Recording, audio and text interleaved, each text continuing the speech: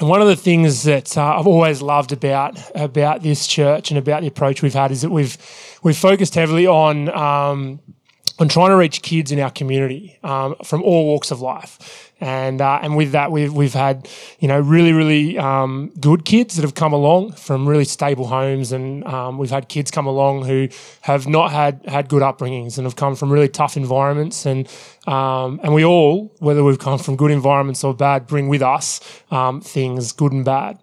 And one of the things I loved about my time here at Dural is that we've had a lot of kids who have come from rough homes, rough upbringings, and with that they've brought a lot of personality.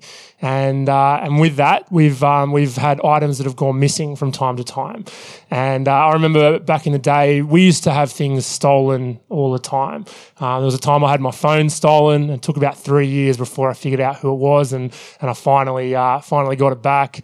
We've had a lot of little things along the way that have been stolen, whether it's all PlayStation controllers or DVDs. But over the last few days, we had an incident where one of our PlayStations got stolen, and down in the pier, and we narrowed it down to a timeline of when it could have got stolen. And basically we figured out it was from Sunday to Tuesday that this PlayStation could have got stolen. And Craig Glasby, our centre manager, over the last 6 months has decided to create this place like Fort Knox, and so he's installed 14, 15 security cameras around. And there's signage as you walk in. They're there, but a lot of people don't take any notice, and look, a lot of the teenagers don't take any notice. So we had this PlayStation stolen, and we decided, well, let's have a look at the footage. And Craig, absolutely was in his element. So we started looking at the footage, and it's hard because you've got a big window. I've never wanted to be a police officer full time, but even doing it like a day a week, that would have been great. So I had a time of my life just sitting there looking at this footage, and so it was a difficult gig because we had 3 days that we were trying to narrow it down to, and we came to the conclusion, okay, if you were going to come in and break in, when would you do that? And well, it was a long weekend, so we were like, okay, you'd probably come in on the Monday. And then we were like, well, if you're a teenage boy, we came to the conclusion it had to be teenagers. If you're a teenage boy, there's not too many 40-year-olds that are coming in nicking PlayStations. So we're like, if you're a teenage boy, when would you come in? So we started looking. We're looking at like 8 a.m. in the morning. We're like, no one wakes up at 8 a.m. in the morning when you're a teenager. So we went straight to lunchtime, and we were looking at this footage, and it got to about lunchtime, got to about 1 o'clock, 2 o'clock, and we were looking at it at 8 times speed because, you don't want to waste all your time. And we just saw this shadow walk past, and we're like, there it is. And there were 4 of us just looking at this footage, and we see this shadow walk past, we slow it down, and we see these 2 guys. And they came in, they picked the lock down the bottom, they opened the door, and there's this moment for us that it brought me a lot of joy. There's been a lot of times where you don't get justice in this place, and stuff's been taken, you probably know who the kids are, but you just never have the proof. And this was one of those moments for me. There's a lot of justice in it. But they open the gate and they walk in, and there's just this little celebration. You see them do this little dance as they break in. And then they go in, they pick some more locks, they take the PlayStation, they're down there for about 10 minutes and off they go. And that was it. And we had a moment where we're just watching this footage, and it just brought me so much joy watching this footage, because you've got this justice for the first time that I've never really had before. And I went home and I was talking to the boys, and I was talking to Eli, and we were talking about the PlayStation. PlayStation had been stolen, and we were just explaining to the boys that, these kids had come in and taken it. And Eli was shocked. He just said, well, why did they take it? And I was trying to explain to him, well, this is probably some of the normal things that have happened for them growing up, and they might not have had a home that has taught them, about the ways we do things and about really good behaviour and stuff. And he was really interested. He's like, well, what are you going to do? And I was like, oh, well, there'll be a few of us. We'll sit down with the boys. We're going to have a chat to them. And he's like, well, can I come? And I was like, I don't think so, man. But I was really interested. I was like, well, what would you say to these boys? And he said, well, I'd say to them that you don't make many friends by stealing things. And I was like, well, man, that's quite profound. You might come. And then he said to me, he's like, well, I'd also tell them that if they keep stealing things, I won't make them any paper airplanes, and I won't let them play with my Lego. And I was like, well, yeah, right on. That would affect them deeply, I think. Over the weekend, I had this. God did this number in my heart with these boys, because these boys have been around Dural for quite a while, and there was this initial moment where we saw this footage of these boys, and I'm not going to lie, like, it brought me a lot of joy. Seeing the footage, playing cops, it was really it was a lot of fun, but it brought me a lot of joy to get this little moment that happened. But over the weekend, I just started to have like this broken heart for these kids. And I just, like, these kids, they have not grown up with great upbringings. I don't know their full stories. I don't know everything that has gone on for them. I know there's probably people who have really tried along the way, but they are in environments that are really, really difficult, and they're just repeating cycles that they've been in for the longest time. And that's what we do as people, right? That's what we do in the cultures that we're in.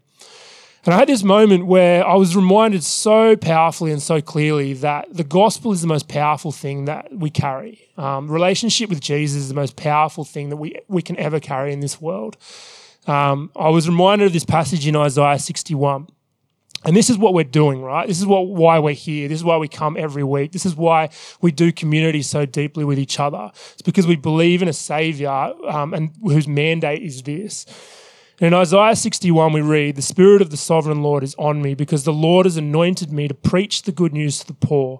He has sent me to bind up the brokenhearted, to proclaim freedom for the captives, and to release from darkness the prisoners, to proclaim the year of the Lord's favour and the day of vengeance of our God, to comfort all who mourn and provide for those who grieve in Zion, to bestow on them a crown of beauty instead of ashes, the oil of gladness instead of mourning, and a garment of praise instead of the spirit of despair. They will be called oaks of righteousness, a planting of the Lord for the display of his splendour." And today we're looking at this idea, this value of discipleship, this value of growth, this value of being a disciple. And I wanted to start today by just reminding us and just setting the platform, the foundation, the tone for us, that we carry the good news, that we are in relationship with the King of Kings and the Lord of Lords. We are in relationship with the God who is the very definition of grace, the very definition of love, the very definition of mercy. And each of us who are sitting in this room, and one way or another have been experiencing God in all his fullness for a long time. We've experienced his grace, we've experienced his mercy, we've experienced new cultures and new ways of doing things. We've experienced a relationship with the one who is the very definition of love. And so our lives are slowly but surely becoming more and more like his. We are in a room full of people who over an extended period of time have been sanctified, who are being sanctified in the image of Jesus. We are not who we were 10 years ago or 20 years ago or 30 years ago. And we are in this process of becoming more and more like Jesus. And our job in this life is to go out and to make that culture, that relationship that we have experienced, those cultures of grace and mercy and joy, normal throughout the whole world. In the little worlds that we're in our workplaces, in our schools, in our unis, in our friendships, in our families, wherever it is that God has placed us, our mandate in this life is to take the good news to those who are broken. It's to take the good news to those who are hurting. It's to take the good news to those who are lonely, who are isolated, who are struggling. It's to take the good news to 14-year-old kids whose normal is to just come in on a long weekend and steal from those who try and help them. It's to take the good news to those people in our families who are hurting and who are broken and who are really struggling. And as we gather here on a Sunday morning, as we gather as a family, this is what we carry. We carry this good news. We carry literally living within us the Spirit of God. And this is his mandate to the world in which we live. This is his cry to the world in which we live. So I want to pray for us, and then we're going to look at this idea of discipleship. So Father, as we gather as your family this morning, we just want to stop and we just want to thank you. As a group of people prayed before we started our time together, I was reminded by someone in there that we all carry different things. We are in a room full of people, and we are all sons and daughters who carry different gifts, different personalities, different ways of looking at the world. Each one of us are here and we are different. And Father, I want to thank you for that. I want to thank you for the uniqueness that is in this room. And Father, in that, I want to thank you that we are completely one, that we're one in your name, that we carry your spirit, that we're unified by who you are and by what you've done. We're unified by your blood. We're unified by the hope that you have instilled in us. We're unified by the fact that we are in your kingdom and you're calling us to usher your kingdom here. Father, we want to praise you this morning. We want to hand over the things that aren't of you, the things that we're carrying, the baggage that we're carrying that's just not of you. Father, I want to pray that you would fill our hearts with grace and mercy. I want to thank you that you have taken us from death to life, that you've taken us from an old way of doing things to a new way of doing things. So Father, open our eyes, open our hearts, and we just thank you this morning for who you are. We thank you that you love us. And we thank you that you're good. In your name, amen. Well, this morning we're looking at this idea of discipleship. And just being a disciple really simply is following. It's following the call that Jesus has on our lives. In Matthew 4, verse 19, Jesus says to his disciples, "Come, follow me." And immediately they left their nets and they followed him. I preached about 2 months ago on this idea of what it looked like to be a disciple practically and to follow your rabbi. And so I'm not going to go into that in great detail today. But what I want to do today is look at 3 fundamental aspects of what discipleship really is. When I was about 19, I read this book from Dietrich Bonhoeffer. Has anyone read this book? A few of us. If you're interested in discipleship, if you're interested in what it means, in the thinking behind it, if you want one of the most profound writings on it, this is the book that you want to read. This book changed my life as a 19-year-old. It's one of the most profound pieces of literature that I've ever read. But some of the things that he defines discipleship really beautifully in it. He says this, he says, Jesus summons men and women to follow him, not as a teacher or a pattern of the good life, but as the Christ, the Son of God. Besides Jesus, nothing in this life has any significance. He alone matters. When we are called to follow Jesus, we are summoned to an exclusive attachment to his person. The grace of his call bursts all bonds of legalism. It is a gracious call, a gracious command. It transcends the difference between the law and the gospel. And Bonhoeffer has this, throughout the book, he has this line that he keeps using, the single-minded obedience, where Jesus is our sole focus in this life. When we look at being a disciple, it's really simply this idea of following Jesus. And when we look at this idea of discipleship is this active word where we are helping others to follow Jesus in their walks. It's helping others to put down their nets and to follow him in all aspects of life. When we talk about discipleship, we are looking at this idea of whole of life. The thing that the Jewish people get that we don't fully get in regards to discipleship is this idea of whole of life. A rabbi would teach his students everything.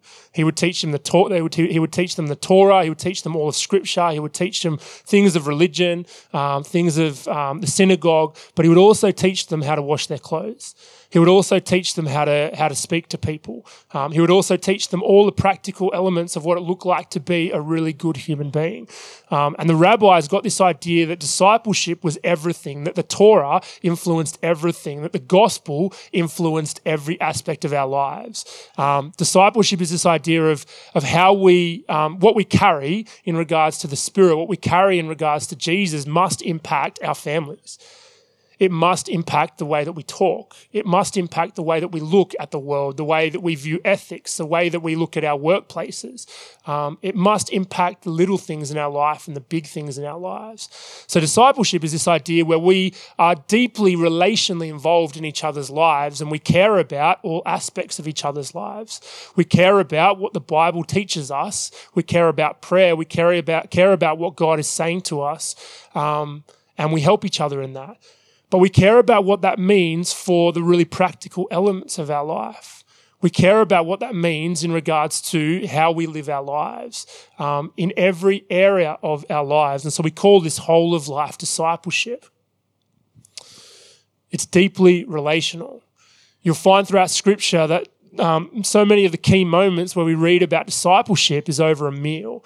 It's where people are sharing a meal together, where it's breakfast, lunch, dinner. They had different ways of doing things. But doing meals together, sitting and eating, conversing, laughing together, being deeply relational. In the 10 years that I've been here at Dural, this is one of the cultures that I've seen that has just blossomed and has been really, really beautiful. If you picture discipleship in a community like a garden, when it's done really well, you start to see flowers develop and they start to grow in all their beauty. There's nothing that squashes them. There's no weeds that are in there. There's nothing that hinders them. They're just in a setting where they're able to grow and able to be cultivated in a way that they're meant to grow. If you picture discipleship as a garden, then at Dural we have all these beautiful pockets, this beautiful garden with all these beautiful flowers throughout it. They're all diverse, all different colours, and yet there's this incredible beauty to it. When my mum plants a garden, she plants a garden. It's beautiful. She just has this way of looking at flowers, this way of looking at how she does it, this approach to gardening where she's just incredibly passionate about it. And when she plants a garden, it's a real thing of beauty. When I plant a garden, it lasts. It doesn't last, and I don't plant any gardens anymore. But when she plants a garden, it lasts. And she will plant gardens. Like my mum's incredible. We have rented, and we've rented a lot of different houses. My mum will come and plant a garden when we are leaving a rental. It's just because she wants to bless the next people. Like that's the kind of person that my mum is. And so when she plants a garden, it's this thing of incredible beauty. And you look at it and you just go, I look at it and just go, like, I could never do that. Discipleship is this idea that we are a garden and we are all different, but we carry this beauty within us and we are growing into something that is more and more beautiful. Sanctification is this idea that we are growing more and more into the image of Jesus. We are becoming more like him. And so therefore we should be becoming more beautiful. We should be freer. We should be more liberated. We should be carrying more joy and more peace because we are becoming more like him. And in the 10 years I've been here, it's been a real privilege because I've seen a culture of whole-of-life discipleship. I've seen what it looks like where people invest in other people for the gospel, where people outwork Isaiah 61 that we read at the start of this, and they invest in other people's lives in meaningful and really deep ways, where they sit and have coffee with people week after week, where they journey with people through different family issues, through different work issues, where they care more about people's character than about their behaviour, where they care more about who the person is than they care about what they do. I have watched and I look at a culture that has changed the way in which we do things. And I look and I'm surrounded by people who are fathers and mothers now who have changed the career decisions that they were going down. I look at the amount of people whose character has been developed over the last 10 years and I'm blown away. I'm blown away by the wisdom in this church. I'm blown away by the joy that is in this church. And I'm surrounded by some of the strongest, most generous, wisest, most passionate people that I've ever met. And it's because we have been in a culture of discipleship. It's because we've been in a culture where we look at each other and we see who we are now and we go, I want to invest in you and I want to help you to follow Jesus with everything that you have, and I want that to impact every area of your life. And discipleship is this beautiful thing where when we invest in someone, when we invest in them deeply, when we do deep relationship with someone, they pass that on to someone else. So, for instance, when I first came here, one of the first things I did was, and this is something that God imparted in me as a teenager, but one of the first things I did was I sat down with Andrew Bolam and Lachlan Gage, and I sat down with them, and for 5 years, literally 5 years, we would have done coffee and breakfast once a week. We did relationship. We talked about life. We talked about Jesus. We talked about the Spirit. We talked about a million different things. We did life really, really deeply together. And what's blowing me away is it was a really simple action, but what it was really intense discipleship for 5 years. It was friendship for 5 years. It's where we led each other into each other's lives for 5 years. And we did so in a way that was really meaningful, really practical, and really loving. And what's blowing me away is that the way in which those guys have gone on and discipled others has impacted this church in really, really dramatic ways. Someone like Andrew Bolam is one of the best pastors you will ever find. He's one of the most passionate followers of Jesus and has had an impact on this church in ways that so often we don't see because we're not watching and we're not there in the communities that he's impacting. There was a youth night here 6 weeks ago, I'm going to say.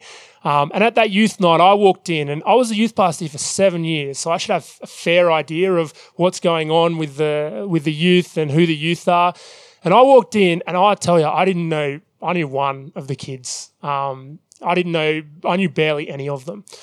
And one of the things that hit me on that night was that I invested a lot into Andrew, and he has just gone on, and he has invested into so many people. He has discipled so many people. And in this church, I walked in, and there's this youth that we as a church, we are responsible for these kids, and yet we don't see them. And yet there are people who are overseeing them. There are leaders who are overseeing them. There are fathers and mothers who are leading the teenagers in this church, and yet we might not ever see them because they're not here on a Sunday. And I was blown away because the thing that I was reminded of and I was hit by is that, I discipled Andrew. Andrew's discipled his youth leaders. His youth leaders, the youth leaders that he has discipled, some of them aren't there now, and they've discipled their own youth leaders. And we've got a guy named Azageno. Now, Azageno is out in our kids area at the moment. He's leading our kids. He grew up in our youth ministry. He is a product of being discipled from. And I was looking at it this morning, 4 different people have discipled him over the last 10 years. I remember I looked at photos of Azza, and he was a small child when he came here. He was really, really young. And now we have a man out in our kids' teaching our kids right now who is so passionate about Jesus. This guy carries this incredible joy about him. But here's the product of guys who have sat down with him for years and years and years and discipled him in different ways. There are leaders upon leaders who have discipled each other and passed on this beautiful picture of what it looks like to follow Jesus. And now our kids and our youth are the ones who are receiving that. And I had this moment where I walked in on this youth night 6 weeks ago, and I walked in and I didn't know these kids. But the thing that I did know is I played a part in their discipleship. I played a part in these kids were amazing. They would get up, they were prophesying, they were speaking this ridiculous words of encouragement. And I was sitting there and I was just blown away because this is something that I take pride in. One of the things that I've done well in my life, and there's plenty that I haven't, but one of the things that I've done well is I've discipled people and I've invested in people. And there was this moment where these kids are getting up, and they are the product of a group of people who have been discipled along the way and discipled others, who have faithfully laid their lives down for other people and helped each other to see Jesus in all his fullness in all walks of life. And so we are in a culture where discipleship is really normal, and it's the most beautiful thing that we'll ever be a part of because it's the greatest investment that we will ever make. I want to look at 3 fundamentals of discipleship really, really quickly this morning as we move forward as a church. The first fundamental of discipleship is this: we cannot lead people somewhere that we ourselves are not going. Jeremiah 17, verse 7 to 8. Gives us this really clear and simple picture of what it looks like to be connected to Jesus. And Jeremiah 17, verse 7 to 8 says, "Blessed is the man who trusts in the Lord, whose confidence is in him. He will be like a tree planted by the water that sends out its roots by the stream.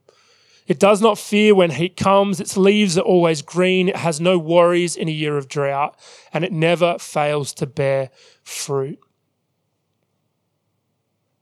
A tree that sends out its roots by the river. That's the picture of who we are. That when we are connected to our Saviour, that when we allow him to speak life into us, the thing that we will do is we receive that and it grows us.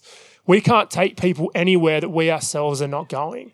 And so if we fundamentally want to be good at raising others up, if we want to love other people, if we want to love those who do not know Jesus, if we want to have an impact on the next generation, if we want to speak life over our family, if we want to speak life over the city in which we live, if we want to speak life over our workplaces, then we ourselves, we have to be receiving that life. There's an integrity to what we do. And this picture in Jeremiah 17 is this really simple one, that when we are connected to the river, when we send out roots that are deep, we ourselves receive this life. we ourselves receive this joy. And the most natural thing that a tree will do, if it's a fruit tree, is it will grow fruit. It can't force fruit out. The most natural thing that a tree does when it's a fruit tree, when it's in good conditions, is it overflows this fruit. It grows it. And it's the same as us. And it's the reason that Jesus uses these images over and over again. When we are connected to him, the things that will come out of us are things of his kingdom. When we are connected to him, when we allow him to speak life into us, when our roots go down deep and are connected to who he is, the most natural thing that will come out of us is love, is joy, is peace, is patience. These are things that we cannot manipulate. We cannot force them out of ourselves because we ourselves haven't created them. He has. And so if we want to be people who are postures of love in our community, then we need to be people who are receiving that on a daily basis. We need to be completely connected to that. And so if we want to disciple other people, if we want to raise up other people, if we want to help people to experience the goodness and the fullness of who God is, then we ourselves need to be led ourselves. We need to have life spoken over us on a daily basis. So we cannot lead people somewhere that we ourselves are not going. The second aspect of discipleship is that we pass on what we have been given. One of the most profound things I ever heard at a wedding was from a guy named Ray Evans, and he was talking about his son, and he gave one of the most moving speeches I've ever heard at a wedding, but he had this profound line, and he said, my kids have been on loan from God. I don't own them. They've been on loan. And he had this approach where he, as a father, they were on loan from God. He didn't own his kids. We know we don't own our kids. But he was given a task. He was given a job to do. God was the one that was responsible for them, and God had placed his kids in his hand, his kids in Ray's hand. And I was reminded when I was thinking about this that we don't own anything in this life. We think we do, but we don't really. Our lives are very, very temporary. We live maybe 80, 90, 100 years, and that's it. There's a finite nature to our lives, and we don't really own anything. C.S. Lewis profoundly said, the only time you will ever own anything is when you give it away. The only thing that lasts in this life is the kingdom. Everything that has been done for God, everything that has been done for his kingdom, that is what will last for eternity. Anything that hasn't is temporary. It has a full stop to it, and in many ways is meaningless. And so we have a responsibility to pass on what we have been given. We think about this in regards to our retirement. We think about this in regards to doing a will. So often we think about what we will pass on in terms of our physical things, in terms of our house, in terms of our assets. But imagine if we lived lives where we passed on everything that we had been given in terms of spiritually. Because what God calls us to be are people who overflow the gospel in all aspects of life. When we receive something, we pass it on to others. And discipleship, in its very nature, is this idea that when we receive something from our Father, we go on and we pass that on. And Jesus teaches us this in John 15, verse 9 to 17. And I'll just read it to us quickly. John 15, verse 9 to 17 reads this: As the Father has loved me, so have I loved you. Now remain in my love. If you obey my commands, you will remain in my love, just as I have obeyed my Father's commands and remain in his love. I have told you this so that my joy may be in you and that your joy may be complete. My command is this: love each other as I have loved you. Greater love has no one than this, that he laid down his life for his friends. You are my friends if you do what I command. I no longer call you servants, because a servant does not know his master's business. Instead, I have called you friends, for everything that I learned from my Father I have made known to you. Remain in me and I will remain in you. As the Father has loved me, so have I loved you. Now remain in my love. My command is that you love each other as I have loved you.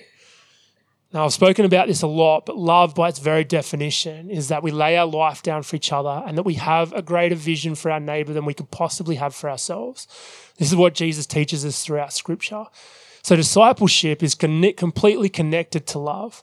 Discipleship is this idea where we see our neighbor and we look at them and we see the spirit that is within them. We see who they are and we go, I have a greater love for you than I could possibly have for myself, and I'm going to do everything that I can to champion you. I'm going to do everything I can to raise you up. I'm going to do everything I can to build you up, to speak life over you. When we have a love for our community, when we have a love for each other, it's where we lay our lives down for each other in ways so that we can raise each other up in the kingdom. Jesus goes on to say to his disciples in this really personal way, I no longer call you servants because a servant does not know his master's business. Instead, I've called you friends. What a profound moment for his disciples, where the Savior, the King of Kings, is looking across at his disciples and telling them, you are not my servants, you are my friends. Instead, I have called you friends, for everything that I learned from the Father I've made known to you. And this is the preface. This is the foundation of what discipleship is. Everything that I learned from the Father, I have made known to you. Everything that we have been taught from the Father, our job then is to pass that on. It's to enjoy it. It's to savor it. When Jesus gives us something, when he passes joy and peace and love into our life, when he speaks words over us, then we as his people, as his sons and daughters, are to enjoy that. We're to be enriched by that. And then what we are called to do is to pass that on.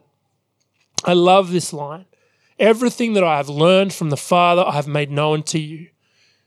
You think about this room. Think about the amount of things that God has taught everyone in this room. The amount of lessons. The amount of moments that everyone in this room has had that have been really difficult. The amount of times where you have sat there in this life and gone, this is a season that is really hard. There are people in this room who have lost loved ones. There are people in this room who have lost children. There are people in this room who have gone through incredibly difficult things at work. There are people in this room, everyone in this room has gone through one thing or another. And we have learned. We have grown from it.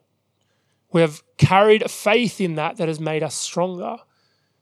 There are so many lessons that we have learned in this room throughout the course of our lives. And discipleship is where we look at the next generation and go, the things that God has taught me through the good seasons and through the bad, the things that God has taught me, I'm going to pass on. The prayer that I heard before we started this service was one, like a beautiful one, but it was that we were all different, that we all carried different things, we all carried unique things. And the church, as we go forward, the next generation, they need different people. Everyone in here carries something unique and something beautiful, and we are called to pass that on.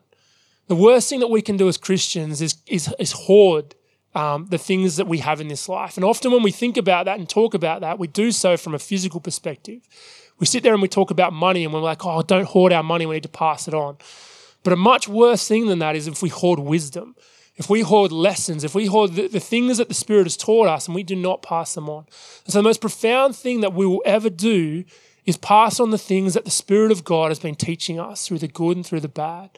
The cultures that are normal in your family, the cultures where you raise your kids and raise them in really beautiful ways, they're not normal cultures for a lot of people.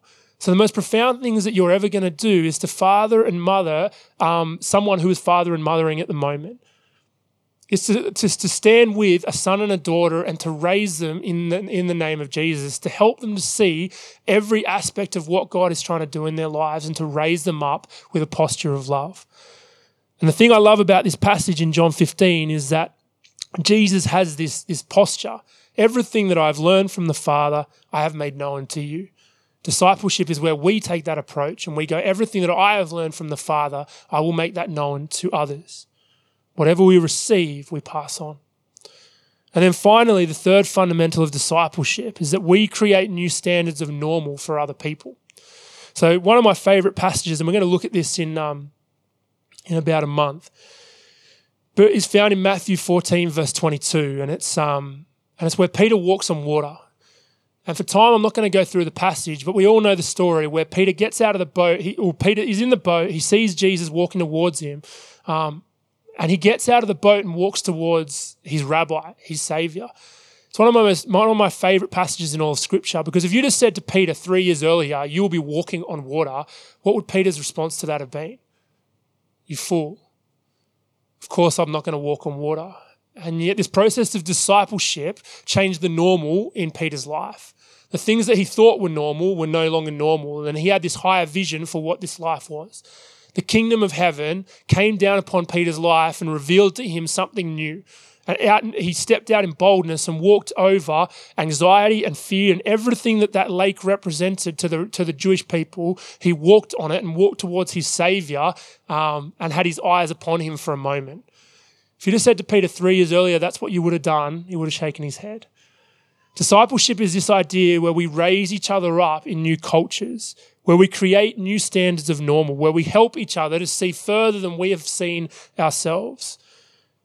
Discipleship at its core helps people to believe, to see, to carry a faith so radical that the only thing that starts to make sense is revival. And so our job is to help people to stand on the shoulders of giants. And the things that we carry, we're called to pass on. So really simply in this church, we are called to enjoy the Father. We're called to enjoy God in all his fullness. Like deeply enjoy him. And when we enjoy him and when he teaches us things, when he passes on things, we're called to pass that on to the next generation and to each other. And when we do that, we will create new normals where we will see more and more Peters jumping out of the boats and doing the most radical things, the most beautiful things. And that is what our world needs to see. That's what our world needs to experience. Everything that I've learned from the Father, I've passed on to you. Dear Lord, we just come before you. We want to thank you that you didn't hoard, that you're the most generous and most gracious God. That, Father, you are ushering in heaven in all its beauty, in all its extravagance, in all its intricacy, in all its joy. You are ushering in heaven now. And so, Father, we just want to thank you that you're a God that is generous, that you overflow your generosity to us every day. We thank you for the world that you have created, for the beauty that's in it. And Jesus, we just want to come before you and we want to pray, firstly, that we'll be really good at experiencing your joy. For those of us who haven't felt your joy and your goodness for a while, I just want to pray a real peace over them. I want to pray that you would reveal yourself in new ways. I want to thank you that you are the author of life, and I want to pray that you would write a new chapter over some of our lives. Father, I want to pray that we would be really good at knowing the work that you have done in our lives, at knowing the seeds that you have planted, that we as a people, as your people, would take deep pride in the things that you have been growing in our lives. Father, I want to pray that we would be a community and a family that is known for beauty, that is known because we want to pass on your beauty to the next generation, because we have a greater vision for those who are around us than they could possibly have for themselves. And Father, we want to thank you that you have spoken life over us. And I want to pray that you would help us as we go into this week to speak life into the world in which we live. That we would speak life to those who are marginalised, neglected and forgotten. And help us to outwork the things that we are carrying that you have imparted in our lives. We just thank you that you are good and that you love us. In your name, amen.